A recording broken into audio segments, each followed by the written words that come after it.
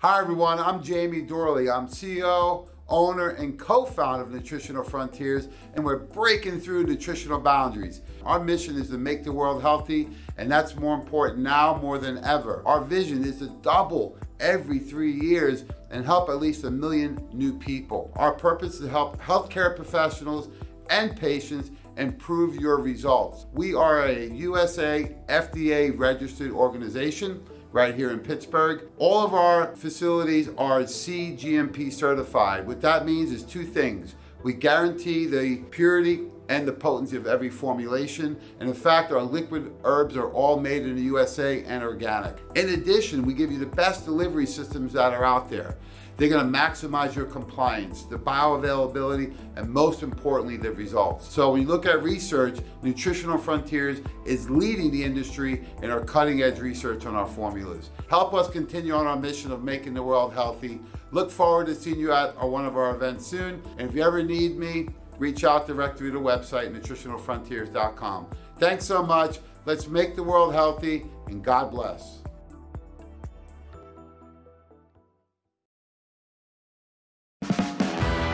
The Robert Scott Bell Show.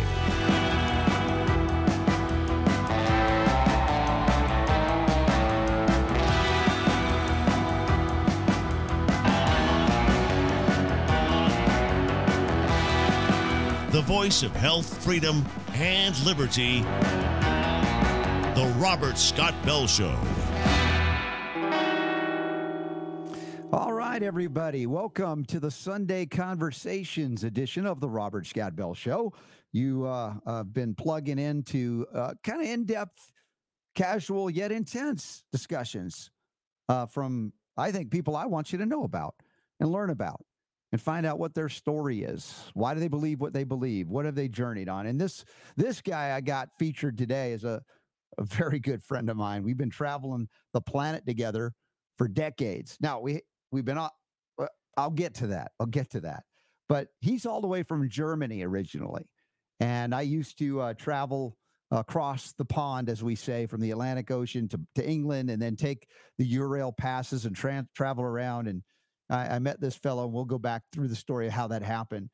But he was also what I call him, my inside information guy for the World Bank, International Monetary Fund, specifically the European Bank for Reconstruction and Development. So some of you have been with me for a while will remember him. And he's quite wise in the ways of geopolitics as well. And he's got a deep insight as well that goes into, I believe, a deep spiritual understanding of why this stuff keeps happening over and over again. And you've heard me ask that and even acknowledge it could be frustrating. It can be maddening. It's like, have we learned nothing? So let's welcome my good friend. I call him RC for short, but he's Rolf Christian. Some people call him Chris. And his full name, when I first met him, I couldn't believe it as an American. Rolf Christian Gabrielle Mueller-Uri. It's RC, Rolf Christian, my brother. So good to see you. Thanks for being on today. Hey, Scott, good to see you. So great to be here. And going back, if people met me in my youth, they all know me by my middle name. So you'll hear Rolf Christian say Scott, and don't be off put by that. That's my middle name. It's still valid. My mom still calls me Scotty. So that's how you know. But Rolf Christian, again, I think about meeting you all those years ago when I was a snot-nosed kid, basically, a young adult, but we were still kids in many ways. And you know, the cultural shock, the difference between me, the American dude, you, the German guy, very, you know, we talk about the mental giants. I'm not making fun of you because we made fun of each other a lot back in the day. But quite a journey how we met and then the travels that we've been on. And then that led you down a very serious road in international banking and all that you've come to learn about geopolitics. So I've kind of thrown out the gauntlet of a lot of things we can talk about today. But partly I'm curious about your impression when we first met of these crazy American youth. Yeah, it was a really liberating experience because the thing in Europe is within an hour, 2 hours, you're running into 3 or 4 different countries if you're in the car. Every country is another planet, different culture, different people, different language, different history. Everything is different. But running into Americans for the first time was very liberating because you guys well, freer actually than Europeans. Not so set in your ways, maybe a little bit more naive, but in a good way. You still believed in the, um, yeah, that everything was fine and life was as it was supposed to be. And in a way, you are right, and in a way, you are not. And so, I think when it comes to the out and politics, things are never what they seem to be, and usually not in a great way. And when it comes to the spiritual side of life, I totally agree with the American attitude. There's always a good reason to be optimistic. And I took that on. That's one reason why I moved over here, because there are more people who understand freedom, who value freedom, and who have a positive attitude. I remember once, didn't we travel by car through Austria and then went to the Czech Republic right after the Soviet Union had fallen? And I Mhm. remember going into that area, and it was like people were still in shock, like they were imprisoned, and suddenly they were not, and didn't know what to do with it. And of course, you grew up Mhm. in Germany. Obviously, post World War II, we're the same age, born in the 1960s, and you had obviously a different upbringing in Germany than I had in the United States. But again, we had this connection that was, a love of freedom ultimately, and spiritual freedom, really, foundationally. But I remember that trip, that journey we went into what was formerly Eastern Europe, and it was the strangest energy I've ever felt. Yeah, it was so weird, when the Iron Curtain opened and suddenly all these people were experiencing freedom.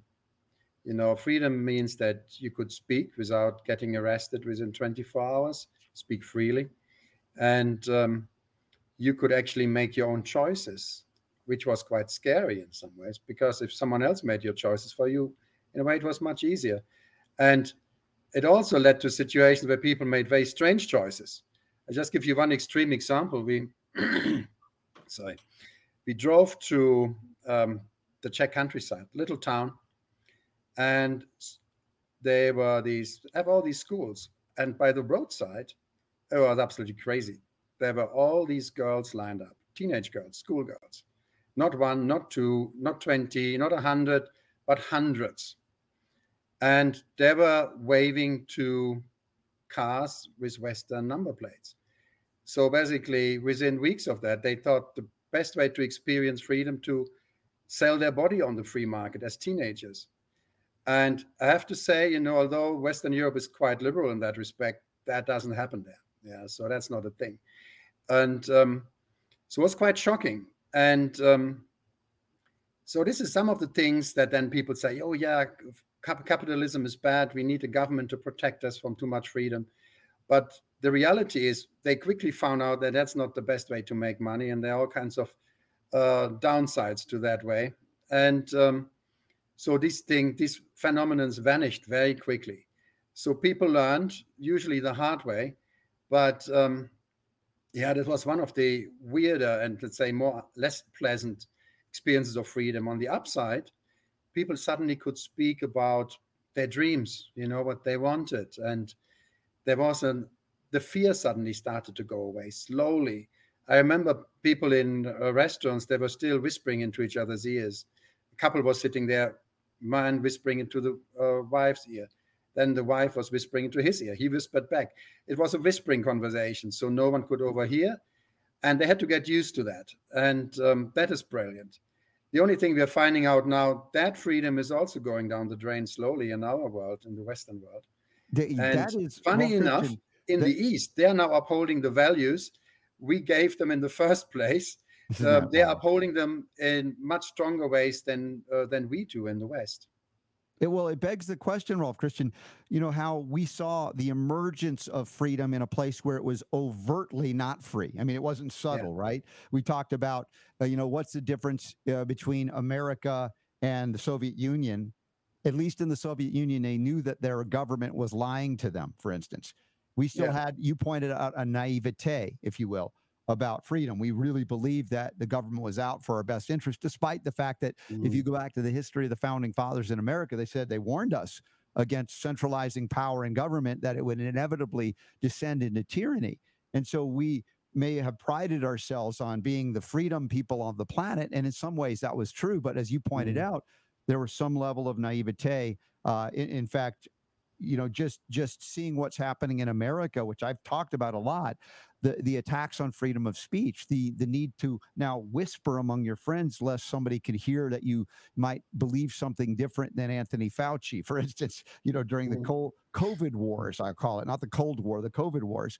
And we have been deplatformed on a number of places. So a significant proportion of the American electorate is actually in favor of censoring views that they disagree with rather than defending them. I think this is a weird thing. It's one of the spiritual principles in the universe. Is actually the principle of balance, the law of balance. And so there are a number of spiritual laws out there that are not man-made, not made by politicians, but they kind of keep things together in the world, in life, in the universe. And law of balance is one of them. So we had this weird situation. We had this brutal negative force on the planet, the Soviet Union. And that forced us to have a positive create a positive counterbalance. The moment that vanished, that need to give us more freedom disappeared because there was only one power left. No restraint, and unrestrained power always leads to corruption. That was the problem. Yeah? As long as there was a counterbalance on the planet, our, let's say, true leadership kind of gave us more freedom than they're willing to do now. Because frankly, there's no need. They don't have any competition to be worried about. Dude, I'm thinking about this. We've also traveled to West Africa. You think about the various experiences of souls inhabiting people on planet Earth, right? And we've got to see a fair amount of it. And it's wild that the wide variety of experiences. I've talked about my African experiences, and you were there as well, being really profound in that, when I talk about having absolute reliance on the Holy Spirit or divine spirit, because every day they woke up and didn't know if they would live through the day.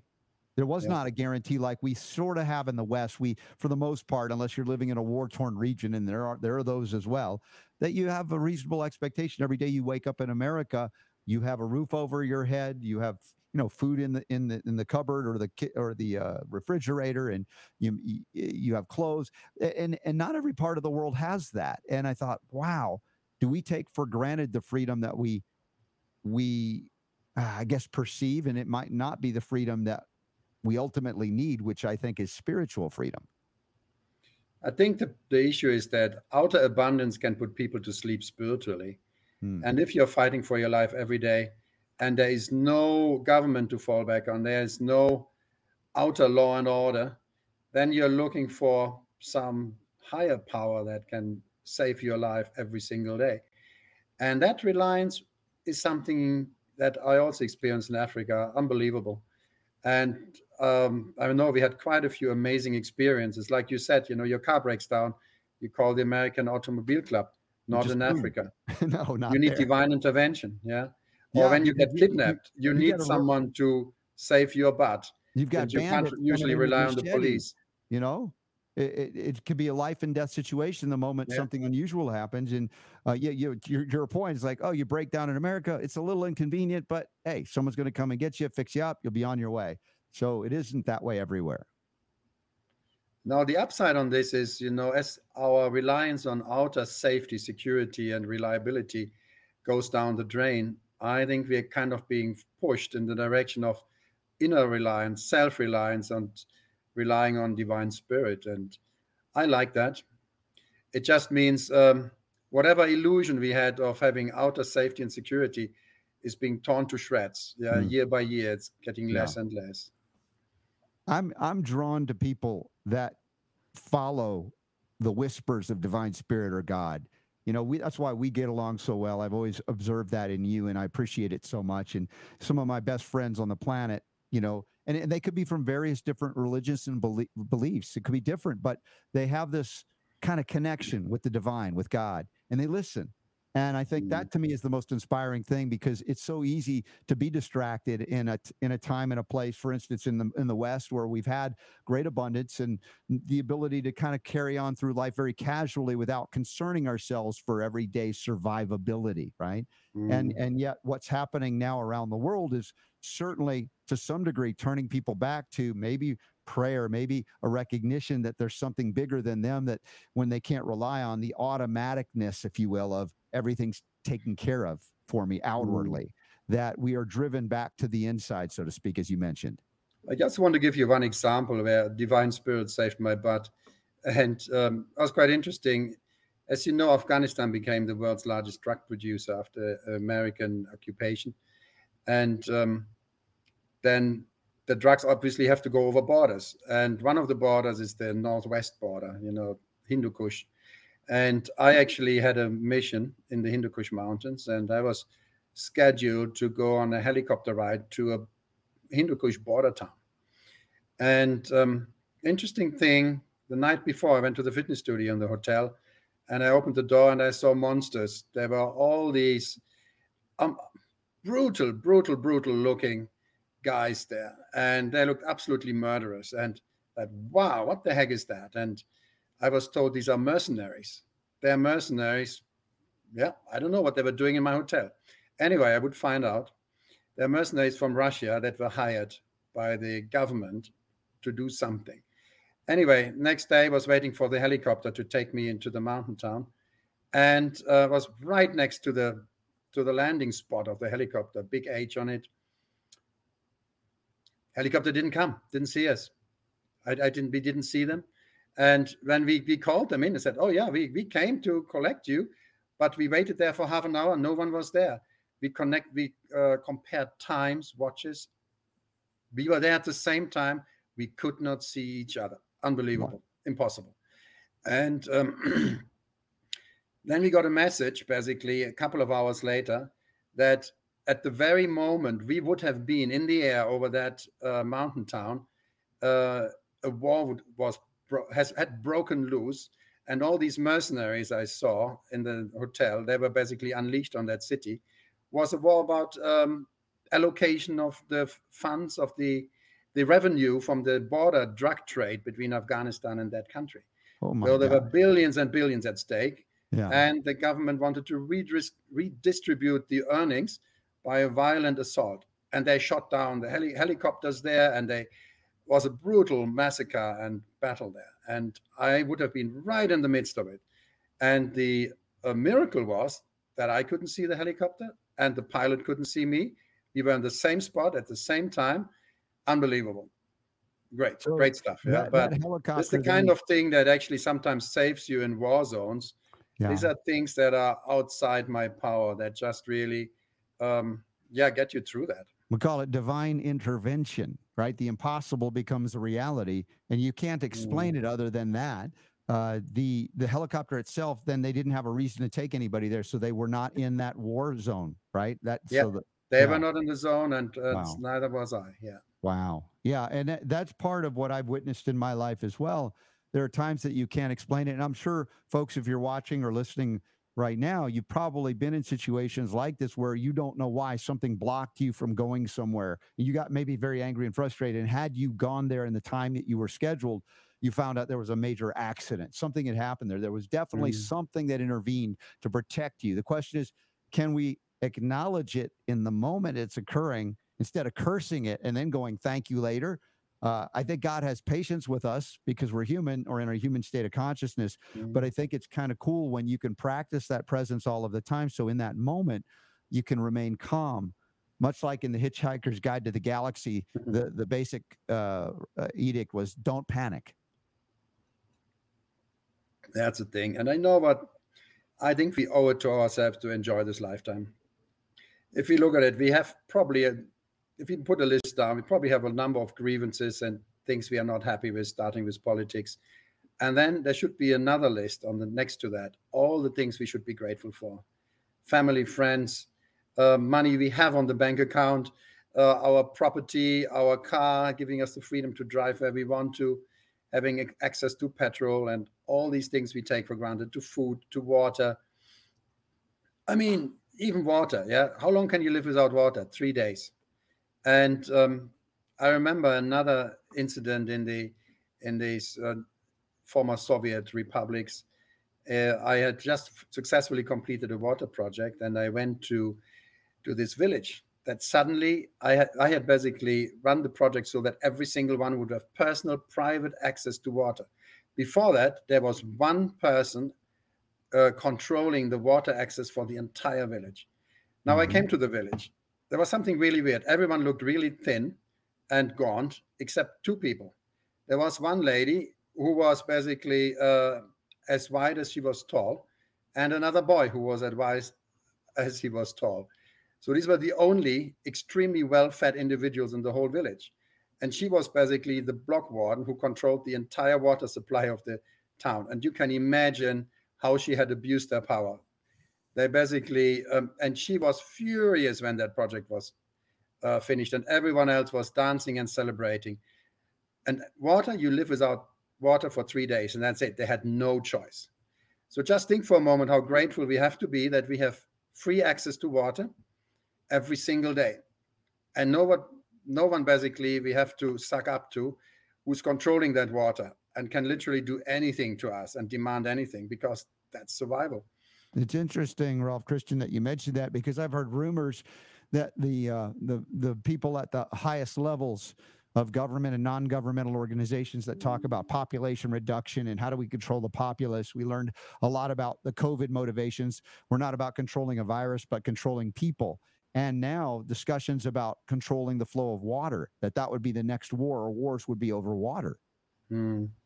Yeah, that makes sense. And it's water and food. You know, if you look, there are all kinds of threats to our food supply. And I mean, we are quite fortunate that we have a bit more rain in North America than in other countries. But yeah, I'm sure that is definitely a great way to control people. Well, how would you describe, as the thematic element of this show is always about freedom. And I love the topic, and I wish we didn't have to hyphenate it, right? Because we call it freedom. It's like freedom. It's this concept. What does it mean? And of course, you can go in to someone who's, lived under the Soviet Union and then they're not. And then they might have a different perspective on freedom than we do growing up in America, never having known that. You grew up again in post-World War II in Germany, of course. Your parents probably lived through the whole Nazi, issue that we read about in history books. You were right there in Germany. You weren't alive at that time that we know of. But the idea, again, of freedom, and we talk about political freedom, economic freedom, health freedom. And I think one of the deepest ones, which I talk about, is spiritual freedom. How do we equate having to, kind of isolate different forms of freedom, and can we bring them together? Is it just not possible on this planet to actually be fully free? Is it just, are we destined to find various forms of slavery of the mind or otherwise? Because that's been part of the history of humanity as well. I think as long as we are looking for freedom on this planet, we will be ending up disappointed. And if you look back in time, the first legal records from 1800 BC, Code of Hammurabi, and in the Middle East. I mean, if I actually bothered to read through them, to the laws they had in the Bronze Age about 3,800 years ago, unbelievable. So many restrictions on what you are allowed to do and not, and the brutal punishments if you didn't. Compared to that, we still have an unbelievable amount of freedom. So, and that has been going on in ancient China, in Europe. I mean, even so-called wild and free tribes had very strong rules about what to do and what not to do, and very strict rules. So basically, as long as you're in human society and you are not totally on your own in the wilderness and fighting with mosquitoes in Alaska and grizzly bears, or Paris, you don't. Yes, you don't have freedom. Yeah. So now, what's the solution to that? I found actually the true freedom and the true happiness is not of this world, and it can be found under any circumstances, even in jail, even in chaotic situations where there is zero certainty. And out of that certainty of inner freedom and inner protection, spiritual freedom and spiritual protection, you actually can find inner peace. And that's one thing I found in Africa, that the people were much more at peace than we are. And we have life insurances, we have all kinds of protection and wealth that they can never dream of. And because they just lived day by day and relied on what spirit provided. And obviously, this is not all of Africa. There are certain parts of Africa 15, 20 years ago that were rather rural. These days, there are a lot of places that are very similar to the Western world as well. So you can't just, Africa is not everywhere the same. I remember going and meeting with the health practitioners, the doctors there in Africa, and talking to them about what I had learned about here in America, Western medicine. And I said, you don't want what we've done. Go to the bush and save the medicine of your ancestors, because we're killing people with our medicine. And we need to do better. And we need you to not forget that, to stay connected to that history, that ancient history you have there. And it was quite unusual for them, because in Africa, they were used to this kind of white colonial consciousness coming in, dominating them, and in fact, convincing them that they were somehow superior. I mean, the Westerners were superior. And so many grow up in Africa to look, and I want to go to school in America or in Europe or in England to learn all of these things and bring them back. And I said, no, we haven't really done it all that well. And I wasn't sure how that would land. And then I think earlier in the year, we had an event, and one of the guys that was in Africa at the time we were there, and I was talking to him about this, he came with a story, because I thought at this point, years later, you know how you embellish stories and you think you make, I'm like, did I really do that? I mean, it's been so many years. And he not only confirmed that I did that, even more detail he brought to me about his journey and his sister's journey into natural medicine, how it helped. And I was so grateful you don't always get the back end coming back around to hear how it impacted people. But it's fascinating, the colonial domination of Africa, particularly, and as we see things going on around the world, warfare in the Middle East, the Arabs, the Jews, the Christians, the Muslims, and all of this. And I think, are we just repeating patterns and we never break free? We never learn from it? Is it only occasionally we can kind of reach through the illusion, part it for a moment and go, hey, what you think is really awesome, it's not that great. What's really good is what you're talking about, Rolf Christian, that inner calm, that inner peace, that inner spiritual connection to the divine. Yeah, I still remember, Scott, when you recommended that these guys should start keeping records of their herbalistic knowledge, and also consider homeopathic treatments. So that was something completely new to many people in West Africa. It was great. And it actually triggered quite a few things down there. And these days, a lot of companies here are desperate to get their hands on potent herbs that fight diseases there's absolutely no remedy for in the Western medicine. Yeah, so funny. One of my best friends has been in the natural products industry for many years. Friend of mine, he's been on the show many times, and I won't say his name at the moment, but he's been offered a position with a company that he would spend 6 months of his year in Ghana, West Africa, because they're growing herbs and different things that are now going to be exported to us in America. Fantastic. I thought, how cool is that? That's wonderful. So that's the thing, if you look in the news, it's all bad. Everything is going down the hill. And particularly if you look behind the scenes, you're probably even more aware than others that even more things are going poorly. But the reality is there are a lot of things that are also working out. It's not just the negative force winning and winning and winning. It's actually a balance of powers. And in the end, there are always people that are trying to build, trying to create, trying to make our life better and give us more freedom. The only thing, sometimes you're in a down phase, in a down cycle, and sometimes you are in an up cycle. And at the moment, I think we are more on the downhill side of things. But it doesn't mean that it will stay like that forever. It's temporary. Every cycle feels like it's forever. In reality, every cycle is temporary. And I have the great hope that this cycle we are in at the moment will be accelerated for one reason: people like you, Scott, and others that have the awareness, looking through the illusion, and make it super hard to control people and to run these schemes. And they can't, it's very difficult for them. They try everything. But ultimately, I think we're going to be able to shorten that down cycle, no matter what they try. I think, when I ask myself, how do I know I'm on the right track? Now, if I go inwardly, that to me is a deep level communication with the divine, with God, that can kind of give me a confirmation. But outwardly, I would have to say the fact that I've been banned in so many places, censored in so many places, because the censors are never the good guys. They're always trying to censor things that could empower individuals within a group to not comply with certain, again, structures that enslave people to ideas or fears or other things where they are limited in their freedom. And as you point out, there may never be perfect freedom on this planet, but even the limitations on spiritual freedom. Think about what we were talking about in Eastern Europe coming out, where they're having to whisper to one another because, in an atheistic communist environment, there's only a state religion, and it is communism, if you will. So it really overtly squashes the spirituality of the people, or attempts to do so. And we saw that even in COVID in America, as, believe it or not, the government started shutting down churches and synagogues and mosques because they were trying to tell people to go there would be too dangerous. And it was like astonishing to see that could happen in America. Yeah, I know. It just was interesting to see how quickly things can turn, but also how quickly things can turn for the better again. And, with socialism, it's actually worse than poverty, because socialism is slavery. And there are two ways to enslave people. One way is to make them work without pay, and the other way is to pay them without work.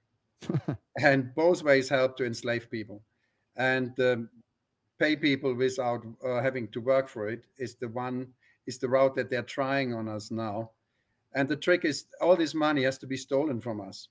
So it's going from my right pocket into a politician's pocket, and then I get 10 cents on the dollar back if I'm lucky. Yeah.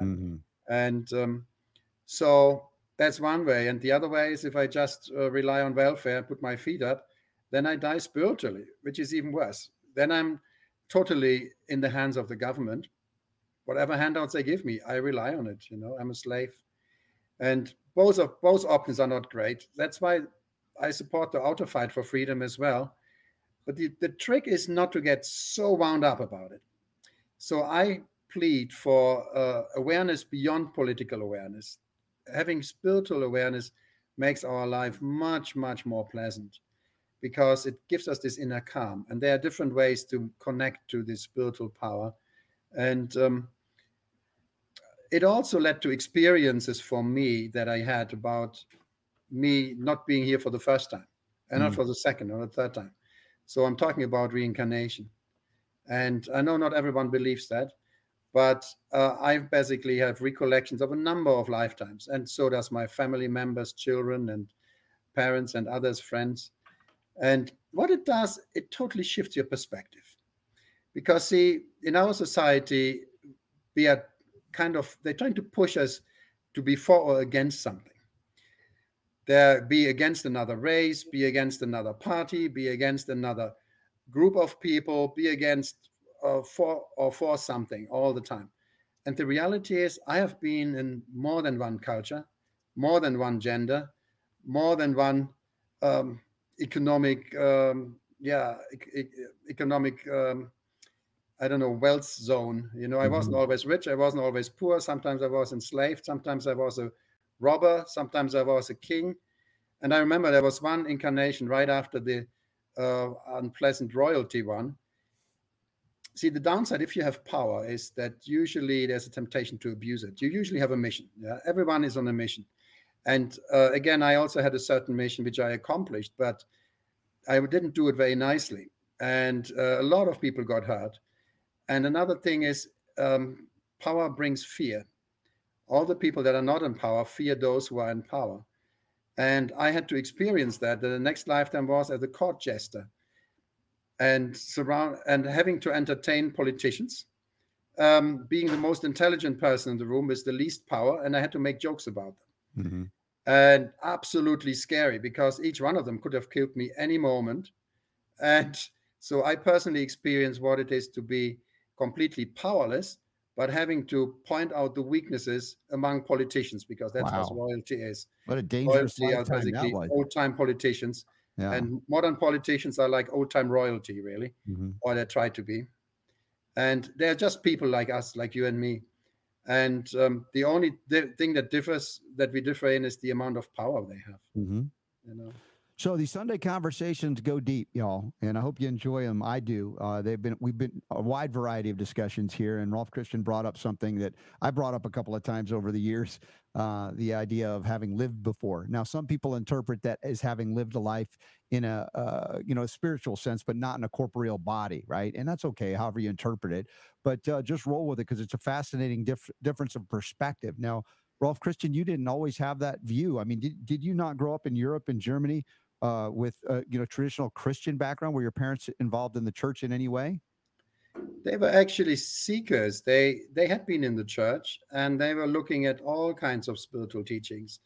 They were looking at the Kabbalah, the Jewish Kabbalah. They were looking at Sufism. They were looking at transcendental meditation. They were looking at esoteric movements. And the one thing they found is that all of these religions they had been looking into, they had quite a few interesting things to say, but the experiences were very limited. So there was no inner guidance there, and very little true spiritual experiences. In other words, it was still a mystery how to connect to the divine. That was, oh my God, or having access to, let's say, a spiritual master or some, I don't know, wise person or spiritual leader from the past. Impossible. It was just, you had to rely on the written word, and words are nice, but they will not save your life when you depend on it. So the journey into finding your own path, unique path, the path, I believe, of spiritual freedom. We may talk about some of the things that have opened you up to experience that, because I don't believe they belong to anybody individually. Ultimately, that's part of our relationship to the divine. How do we experience it? For many, it is enough to read the Bible and go into prayer, and you're very happy there. And there are others that have what I call divine discontent, and they think there's something more, something I'm missing. I need something else. Something's going on, and others will of course judge people in that way about how they get there or not. I tend to be, trying to be loving and accepting, because that's, growing up Jewish in a southern, Christian region of America.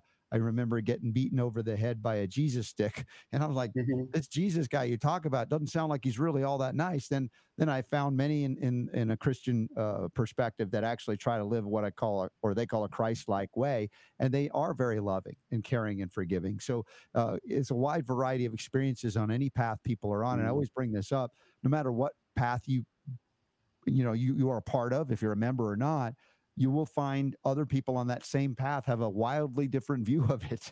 Their experiences are different, even though you have a same basic core set of beliefs. How do we navigate that without killing each other? This comes back to this idea of consciousness. Can we grow? Do we learn, or do we fight the same battles over and over again? Do we fight as one, come back as the other, and fight as the other? You've described that a little bit in terms of thinking of a more than one lifetime. It was quite funny. My little daughter, she is half African, half German. And when we went to a war museum in England, there were all these warplanes, English warplanes, Second World War, German warplanes, Second World War. And I told her about the war. And that this is so interesting. So I would have had to fight myself because I'm English and I'm German. So how would that work? I have to start putting a German helmet on and shoot at myself, and then I put an English helmet on, shoot at my German mirror image. And she was just how old was she? I think she was in elementary school still. Oh, I really had to laugh. It just shows the illusion. People in power try to put us on a track of conflict that serves them. And it means for a conflict, you have to have an enemy, someone who is bad. And obviously you are always good, no matter what, because that's the motivation, otherwise you don't get people to fight. And so basically it's a trap. And the reality is there are good people on all sides and there are bad people on all sides. And the people in power are usually not worth fighting for. That's the one thing I found. And now it doesn't mean there is no ethics. Absolutely the opposite. So I feel in tune with all the good people on the planet, no matter what culture, what age, or what civilization they come from. And that's also how I live my life. I like to connect and have friends and cultures and people from all beliefs. And I'm so delighted, that so many Christians are fighting for freedom, for spiritual freedom. And particularly in this country, they're a formidable force. And I totally support that. Wonderful. Yeah, you are, by the way, if anybody didn't figure out, you immigrated to the United States legally. Uh, and, I'm grateful that you're here and I don't have to travel all the way to Europe to see you. And we get to see each other from time to time. But, you were drawn here and, there's that aspect of freedom, recognizing even though as you were born into this lifetime in Germany as a German, that you are much more than that country of origin. Mm. I mean, when it comes to immigration, also a hot topic, I would recommend don't blame the people who want to come here. They might have all kinds of reasons, good ones or bad ones, but they always have a good reason to come here. And I would rather blame the people who let them in. Yeah, why So have they done there that? basically has to be a system in place that it's a bit like a party. You don't want to invite anyone from the street to your private birthday party. You want to select the list of guests. And that's exactly like it should be with any country. And it shouldn't cost people tens of thousands of dollars to an immigration lawyer and take years. No, it should be a straightforward but very thorough system in place where you select people that you think would add value to your country. And at the moment, it's a free for all, which serves all kinds of political purposes, including trafficking and also low wage slavery. Yeah. So basically, it's great to have really low paid people that would do anything because of their non-existing legal status, and you don't have to pay them trade union wages. So great for some, not good for those that are being exploited, and not great for the others that are legally here. So it's a system that is corrupt for a reason, but not for a good one. And it could be easily fixed. But see, these things, they have to go into people's awareness, and then they have to bring it up again and again and again until all the things that the politicians do don't work anymore and they just give up. And ultimately, they might start figuring out something that works better than what's going on right now.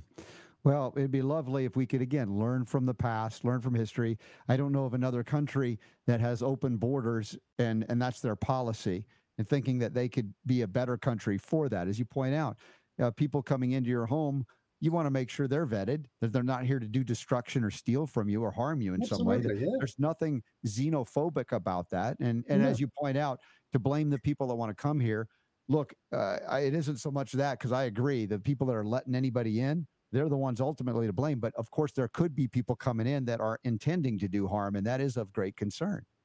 Yeah. And I totally understand why they come here, because they can also make illegally and criminally wonderful business opportunities here. But it's our job to prevent that.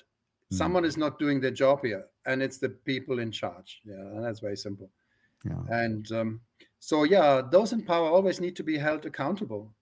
And they're trying to dodge the bullet over years and years. But at some point, things will have an effect. Yeah. I just see that in Europe, they try to rush the ESG agenda, taking away people's cars and their houses and everything by forcing them to create carbon zero boxes to live in, where you have to invest about $150,000 in your house to still be permitted to live in there without the bulldozers coming and tearing your house down because you violated all kinds of arbitrary environmental regulations. So the English government, they just had to postpone that.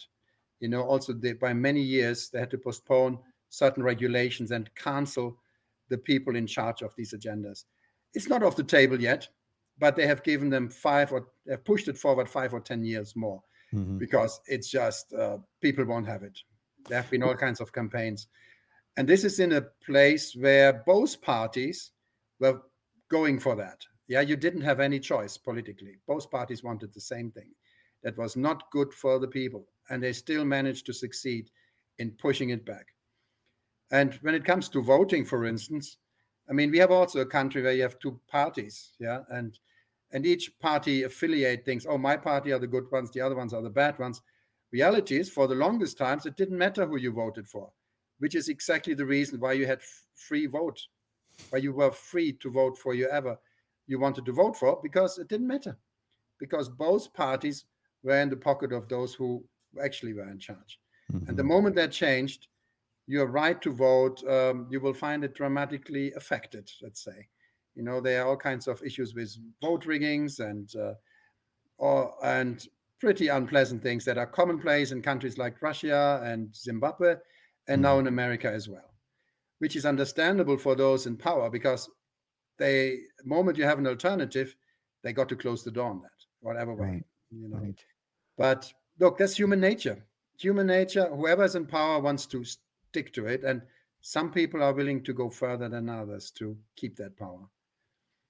Well, you've had a lot of insight, and you've shared it on this show about Russia, the culture there, the politics there, even Putin. Where we have some people here in America have a really strange view of Putin, like he's a good guy. At the same time, the whole Ukraine Russia conflict seemingly not of real genuine interest to most Americans, yet they've been taking money from Americans through taxes and sending it over to Ukraine. And that was going great until enough people, even on the Democrat side, were going, hey, why are we doing this? And then suddenly within a week, there's this major blow up in Israel. Like the military. Look, it is, I remember when I was in school, just in the early high school years, they were running these campaigns. Save the world, save, I think it was Ethiopia at the time that had to be saved, and or Somalia, I'm not quite sure. And we were all supposed to take our savings and give it to these aid agencies. Now, my dad, who was actually in foreign aid, very active for decades, he said, just wait a moment, just let's have a look at where the money actually goes and how much of it actually arrives. And it turned out it's a tiny percentage, maybe 5% of the money really goes to the people that need it. 95% goes to the people that don't need it, but want it desperately because they want to be richer. And again, there are charities who have a very low overhead. And my dad told me to look for charities. If you want to give to charities, look for charities that have a low overhead and do some research. You can't give blindly, or you might as well burn your money, And so, yes, there are good organizations that keep the overhead down and try to get the money right to where it's needed. And there are companies or organizations and governments that will put most of the money into the pockets of those people that they care about. And they're usually not those that really need it. The warlords, or, if we go through the things firsthand at the European Bank for Reconstruction and Development, the World Bank, International Monetary Fund, it was about going into countries like colonialists of old, but it wasn't really for one country, but it was for the bankers. And they would go in and secure natural resources with the promise of infrastructure improvements through loans. And so they would turn these countries into debt slaves and give global corporations with no allegiance to any nation or state free access to both natural resources and human resources in those areas where it was slave labor wages.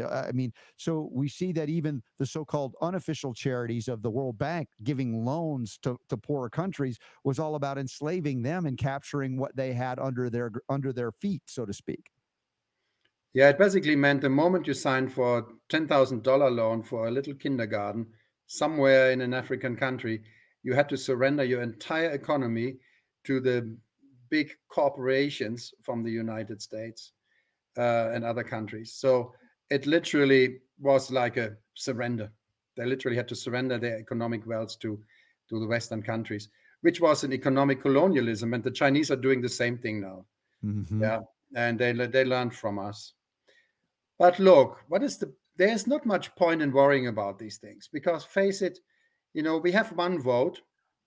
But this one vote, they're even trying to take it away from us, this one tiny little vote. And I find it doesn't matter. I haven't voted for decades, and I'm super happy with it, because most parties, I can find enough reasons not to vote for them, And the point is, I think our influence goes way beyond this one vote that we might or might not be able to cast, or that might be flipped around to the other party. Who knows what they do with it? And so I wouldn't worry about it. I think the focus should be, what can I do to be the best I can be? And what can I do personally to make this a better world? Can be as simple as making the effort, as I just said, looking for those charities that really make a difference. It takes a bit of work, but after a few weeks, you will have figured out one or two. Maybe helping people in your community, or taking on a cause, or focusing on your spiritual evolution. The best thing I ever did really was doing that. You don't have to give up your day job doing that. It's just the opposite. Bring divine spirit into whatever you do, and you'll be able to touch people in much different ways than just, let's say, a legal conversation. There's a spiritual dimension to it because you genuinely care about the well-being of that other person, not just physically or contractually, but spiritually, because you realize we're all on the same journey of self-discovery and God discovery. Beautifully said. So, are you able to share anything that helped you to connect to your, let's say, divine nature, and maybe share it for others if they want to tap into it? Yeah, it's something actually we came across as when we were still kids, and my parents came across that, and it was a very simple exercise.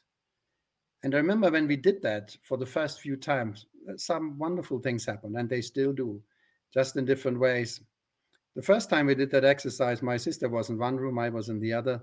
We were elementary school kids, a bit older than that maybe. And the suddenly, and it was in the middle of the night, I saw this light coming through the wall into my room for my sister, who was doing this spiritual exercise. I said, wow, what are you doing? And I walked out of my room, went into her room. What are you doing? There's all this light coming from you.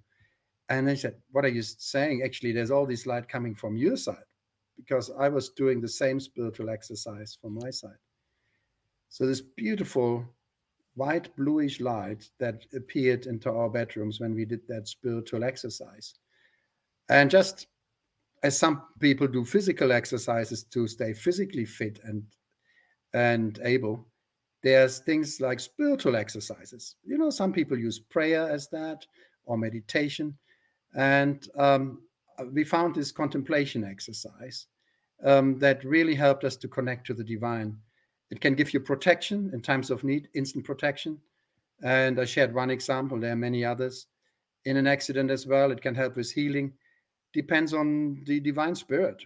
But actually, wonderful things can happen. One of the things was recollections from past lives. Suddenly, I remembered things. I knew why I liked and why I disliked other people. And yeah, pretty cool stuff. But that exercise is very simple. It's an ancient word for God that has been there since time immemorial. It's the beginning of mankind. And in different cultures, it appeared at different times in ancient Egypt, in the civilizations before they are long forgotten, among the Sufis. And this word is the word Hu, H-Hu, an ancient word for God that connects to the divine when sung with love. Because I found the divine really is nothing but unconditional love. It's the reason why we exist. And that reason why we exist will never go away. This unconditional love will carry us, and this exercise connects us to this unconditional love. So I would recommend, think of something or someone that really opens your heart, and then sing this two-letter word H-Hu. Just give a little example. Hu, Hu, Hu, Hu, Hu.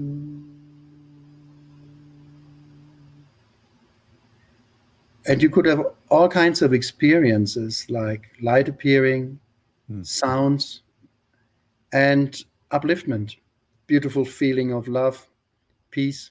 Mm-hmm. And the beauty is, because it's divine spirit and not a human intervention, it actually supports whatever belief you hold. It doesn't change your religion. It strengthens your religious belief. Or if you are searching, it will lead you to the belief or the spiritual path that is best for you, your best next step. Beautiful. So it works with you on a one-to-one basis, which is what God is. No one is standing between us and God. And that personal relationship is a relationship of freedom.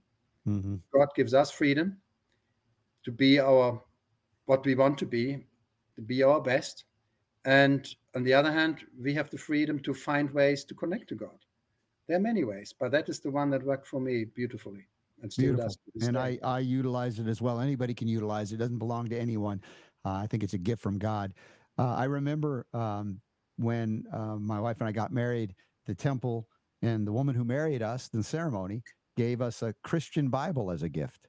And in Mhm. that Christian Bible, it was written in Fanti, which is one of the African languages. And it talked about the lost word.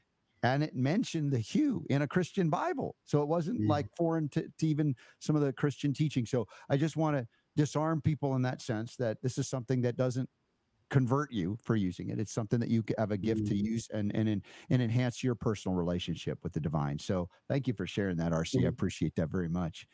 As we're wrapping up, we got a couple of more minutes here, and I just love the journey. There's so much more I want to talk to you about. I kind of want to mention this again. I keep mentioning this. It's about my mom. You've met my mom. She was born in Palestine. It became Israel, and then lived through war and all of that. But she remembers as a child, as a teenager, living in Tel Aviv, and there were Jews, there were Christians, there were Muslims, there were Arabs, and they all somehow, for the most part, got along. They would go to the coffee shops, hang out. They would go to the shuk or the market. They would buy things and engage in commerce.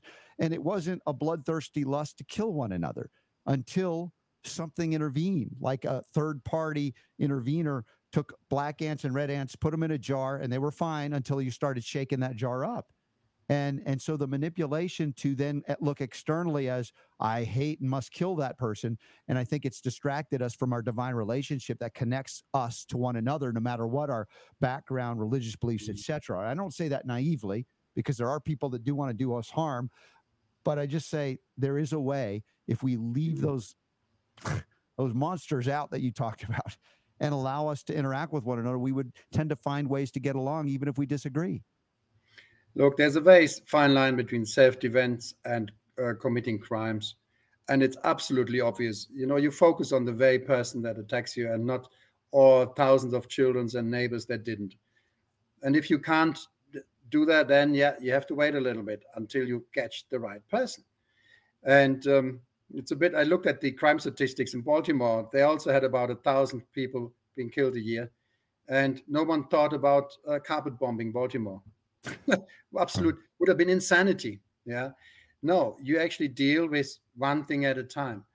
This is up to the authorities. Again, you know, being a lynch mob, can't recommend that because you don't bother about evidence usually, Well, and then you and take going on on a bandwagon of hatred yeah, to exterminate a and certain you group of people and Rolf, because they Christians, have been colored in one, yeah, you all colored extend black. I mean, I can't recommend that either, you because ultimately no one gets ever killed. right, but If you I extend commit a crime Rolf, against Christian. someone, I pay for that at I some point. apologize. We're almost out of time here, and I just want to go Mhm. more with you on this. But that you talked about that karmic debt or burden that binds you to them again. You come back, Yeah, and now you have to do it on the other end, and you become the oppressed or the oppressor, the king I or know. the It goes slave. back and forth, waste of And time. that's the lesson I hope that and pray that we would one day mature enough to see through. But maybe this is the planet to learn this stuff.